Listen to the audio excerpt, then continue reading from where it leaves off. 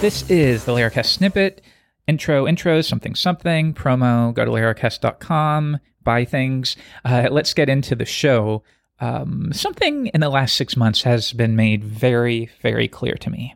And I would say it's not something I didn't already know or that you didn't already know, but I think in the U.S., especially because of the election and then politics, and then once we group in our world with programming and tech debates and everyone has their pitchforks out at all times, regardless of what the issue is, I think it's made it very, very clear to me that for better or worse, we're all just a bunch of sheep. And this is very offensive to people, but it's the conclusion that I've come to after 32 years. And trust me, I'm grouping myself in this. So I'm not like sitting on a pedestal calling everyone sheep. I think we all are that way. You know, if you imagine a football field, it's like everyone decides at the very beginning which side they're going to play for or which side they're going to root for. And there's no amount of discussion that will make one person switch to the other side. Nope, they have picked their side and they are going to promote their side or defend their side or encourage their side no matter what. And then the other side, of course, is going to do the exact same thing. So what you end up with is sometimes very much for arbitrary reasons, people adamantly defending ideas or approaches or for programming architecture styles or political viewpoints, adamantly defending these. Sometimes maybe because they thought them through, but once again, I think so often it's because of arbitrary reasons. It could be because of how you grew up. It could have been where you grew up. It could have been the friends you keep, the place you work, what the general environment is there, and what they promote, and what is socially acceptable to believe and to like and to, once again, promote. A couple of weeks ago, I learned this new term called virtue signaling. Let me just read you the definition. Virtue signaling is the conspicuous expression of moral values by an individual primarily to enhance their standing within a social group.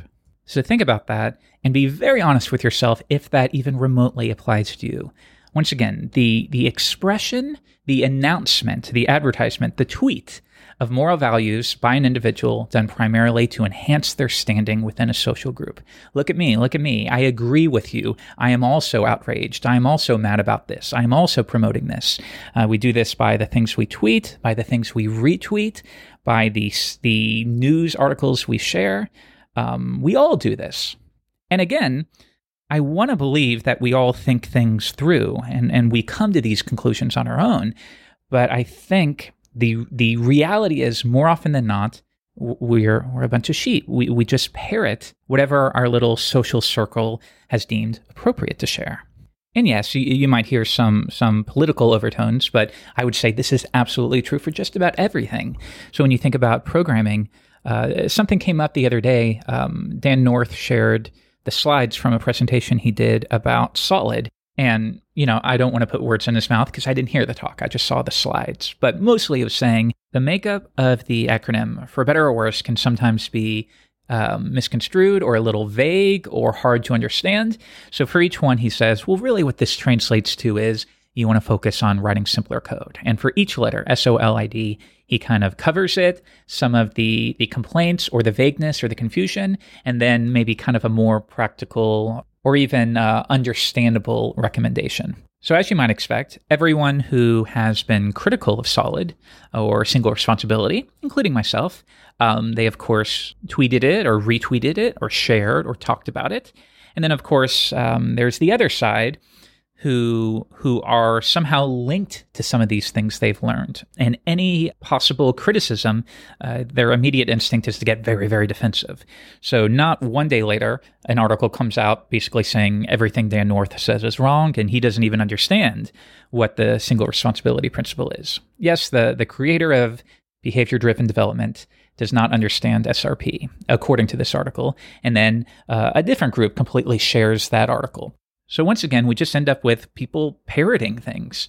I think the reality is no one fully understands this stuff. We have little pieces of the puzzle that we figured out, and when we adopted this thing, it kind of helped our project this one time. So now We're going to be cheerleaders for it. And anyone who's the least bit critical, we will pull out the pitchforks and we will take them down in the form of retweeting everything we can find that promotes our viewpoint. And then once again, they're going to promote everything they can find that promotes their viewpoint. And notice that throughout all of this, there's very little dialogue actually happening. If we go back to that football field analogy or example, I think of it as on both sides, everyone's just screaming at each other. And as a result, there's never any dialogue. There's never a discussion. There's never the opportunity for somebody to switch sides because you're so busy screaming at one another to the point that you might as well not even talk at all because you're not hearing each other. Or worse, if there is a debate or discussion happening, I guarantee you can relate to this, that feeling when somebody is writing or somebody is talking to you and you are so focused on how you're going to respond and what you're going to say next that what they're specifically saying has no value at all because it's not being processed in your head. You're simply waiting for your turn to talk to explain to them why they are wrong. I know you can relate to this because just about everyone can relate to this. Sometimes I come across a person, and I am not that person, but sometimes I will come across a person where when you talk, regardless of how maybe inflammatory or sensitive the topic is, it really feels like they are listening to you and they are processing it and they are taking it in. And then they respond with a question where the entire focus is to better understand your viewpoint. It's not to explain to you why you're stupid for promoting this technique or endorsing that political candidate or subscribing to this particular faith. It's not about explaining to you why you're dumb for being that way. It's about trying to understand your viewpoint. And most people, the huge majority of people, are incapable of this. But nonetheless, every once in a while, you come across a person like that. And I respect it so much because their goal is not to take you down. And I think if you're honest, most of the time, our goal is to win the fight. It's almost like it's ingrained in us. Whether it's a real fight or a fight on Twitter, the goal is to win the discussion and be dominant. And it's not to understand their viewpoint or to appreciate that there's so much more subtlety in these things than we give credit for.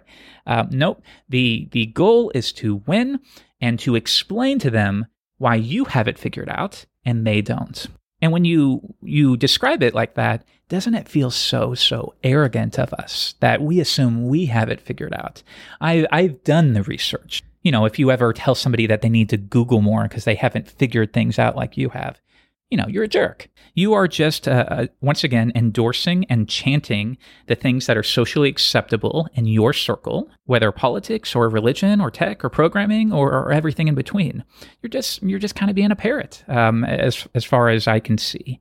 So one exercise that I think would be great for all of us is, and you can do this internally, you don't have to announce it, but when you enter a debate or a discussion or an argument with somebody, try to make yourself enter the conversation with the idea in your head that you are wrong and you don't understand something.